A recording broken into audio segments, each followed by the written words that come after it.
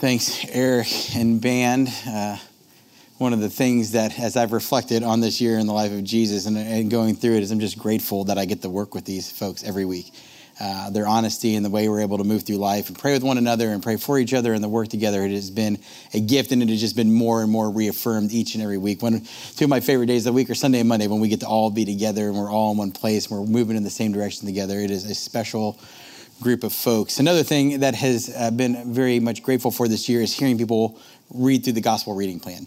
There are people spending time in the Word and then be able to read through the life of Jesus together and how that has impacted them. Some people have asked what we're doing for next year. In your bulletins, they have in there the gospel reading plan and kind of how we're moving forward into this next year. We're going to be really challenging folks to read through the entire Bible in a year. On there is the YouVersion Bible app is a great way to do that, how to find that. I did that a couple years ago, and that app was amazing because, of course, there are days that you missed, and it was so great you could catch up.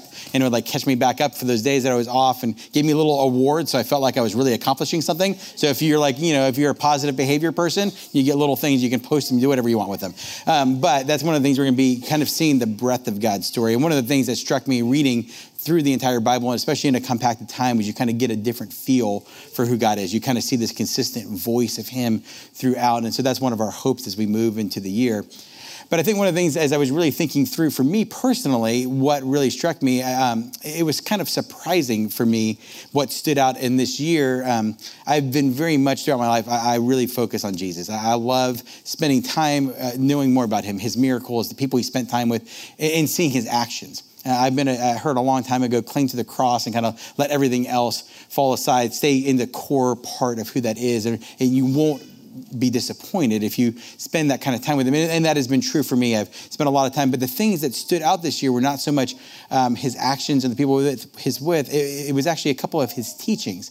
And it was surprising because I've read them before, but I don't know why it was that this year that they stood out more to me than before. I don't know if it's because I had extra time while preparing some of the messages. I don't know if it was just a season of life, but his teachings, and especially two of them in particular, were really impactful. So I just wanted to share just briefly those this year because they're both around the same theme. The first is in John chapter 17 in verse 20. Jesus is near the end of his life. He's headed towards the cross, and they capture some of his final words, some of his prayers. And I found it just very reassuring, very encouraging, and quite surprising, this prayer that was captured, what he was thinking about in these final moments. Because I know, for me, I can get pretty self-focused when in peril or when in times of trial. And here Jesus was thinking about you and I. Verse 20 reads, "My prayer is not for them alone. I pray also for those who will believe in me through their message, that all of them may be one. Father, just as you are in me and I am in you, may they also be in us, so that the world may believe that you have sent me. I have given them the glory that you gave me, that they may be one as we are one. I and them and you and me, so that they may be brought to complete unity. Then the world will know that you sent me and have loved them even as you have loved me." And I was really struck by how strong Jesus' desire was for us to be unified. That in his final moments, his deepest hope for his church, for his showcase people, for the light of the world to be sent forth was that we would be unified. And I think it struck me as much, if not more now, because of the divisiveness in our time, how fractured society seems to be, how hard it is to have conversations, even with those close to us, how quick people are to leave when things get tough. I feel like that has become even more and more common. You can just cut people off, right? You just block them on Facebook, do whatever, and you can kind of move on. You can ghost, you can go away. But Jesus said, no, the thing that will define you, the thing that will stick out most about my people is that they will keep together, that they will be unified, that they will care enough about each other, that it will show something different to the world. And I have to imagine 2,000 years ago, he knows exactly what this day and time looks like. And he knows how much that stands out.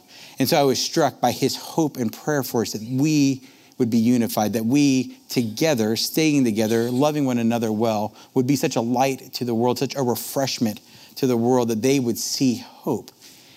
And the passage that was also closely associated with it that stuck out was as we were going through the Sermon on the Mount in Matthew 5, verse 13, when he talks about us as his followers being salt and light. And it reads, "You are the salt of the earth.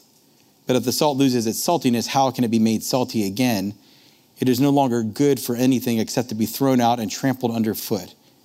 You are the light of the world. A town built on a hill cannot be hidden.